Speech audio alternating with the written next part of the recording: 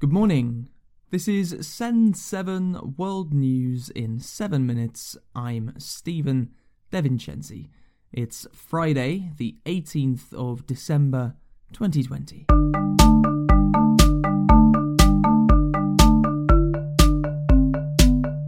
Starting in Africa today, in Nigeria, more than 300 school children have been released 1 week after being kidnapped by jihadist Islamist group Boko Haram.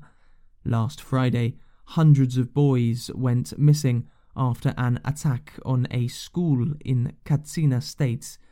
On Tuesday, an attempt to rescue the children finished with 17 students rescued and 2 dead.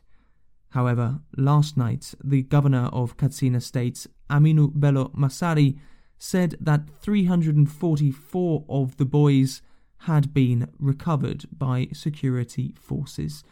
It is not currently known if this is all of the kidnapped children.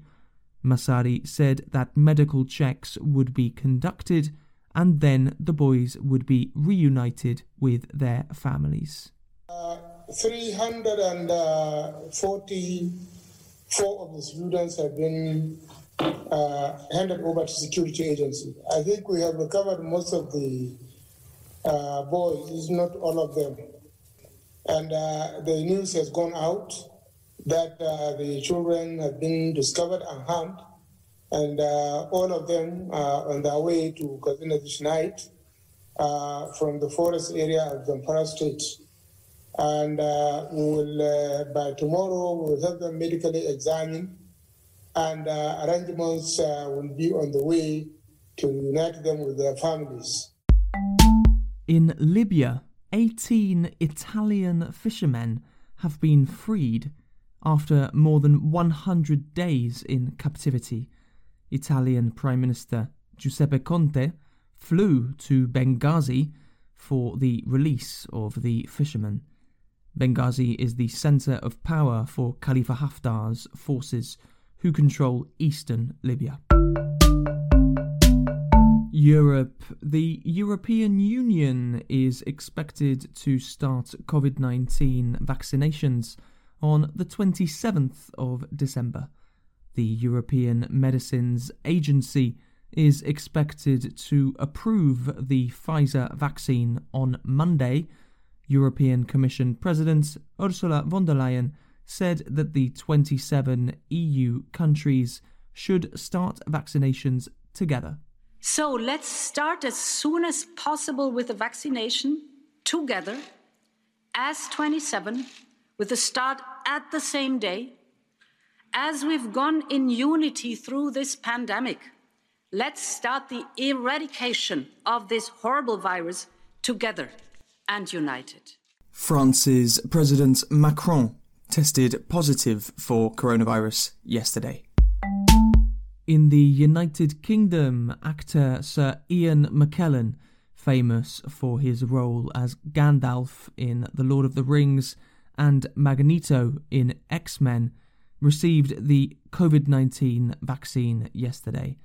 McKellen is 81 and took the vaccine live on television. I couldn't be happier. I'll carry on wearing the mask and social distancing and all that, but it doesn't mean that I can imagine going back to work. The King of Sweden has criticised his country's response to COVID-19. Sweden is known for using less restrictions than other European countries. However, the number of deaths from COVID-19 reached a record high in December. The Mexican government has announced plans to raise the minimum wage by 15%. President Andrés Manuel López Obrador said yesterday that despite this raise, Mexican wages are still shameful. The new minimum wage will be around $7 a day, less than $1 an hour. Mexico's minimum wage and the minimum wage of Haiti are the lowest in the Americas. In Canada, two of the biggest marijuana producers are planning to combine to make the world's largest marijuana company. The combined revenue of Tilray and Aphria was over $500 million in the last 12 months. Canada legalized marijuana for recreational use in 2018, the second country in the world after Uruguay. Asia. In India, last week, hundreds of people mysteriously became ill and some people died. Scientists now believe they have found an explanation. This story from Khadija Tahir.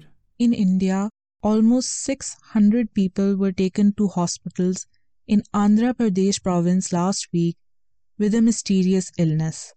According to local authorities, 3 people have died. Excessive amounts of lead and nickel were found in the patient's blood. Nickel is poisonous for humans. Indian scientists believe that the nickel may have come from pesticides sprayed on crops in the town. In Lebanon, a court has sentenced singer Fadel Shakir to 22 years in prison. Fadel Shakir was a popular singer in Lebanon in the 90s and 2000s. However, in 2012, he joined a group recognized as terrorist by Lebanon. And in the Marshall Islands, an abandoned boat has been found with hundreds of kilos of cocaine. Marshall Islands police say that the boat probably floated from Central or South America and may have been drifting for 1 or 2 years. 649 kilos of cocaine were on board, which in the United States have a street value of $100 million. That's all from us this week. Follow us on social media at Send7Podcast. And please leave a review on Apple Podcasts. It helps other people to find us. Find transcripts and more at send7.org. I'm Stephen DeVincenzi. Have a great weekend, and I will see you on Monday.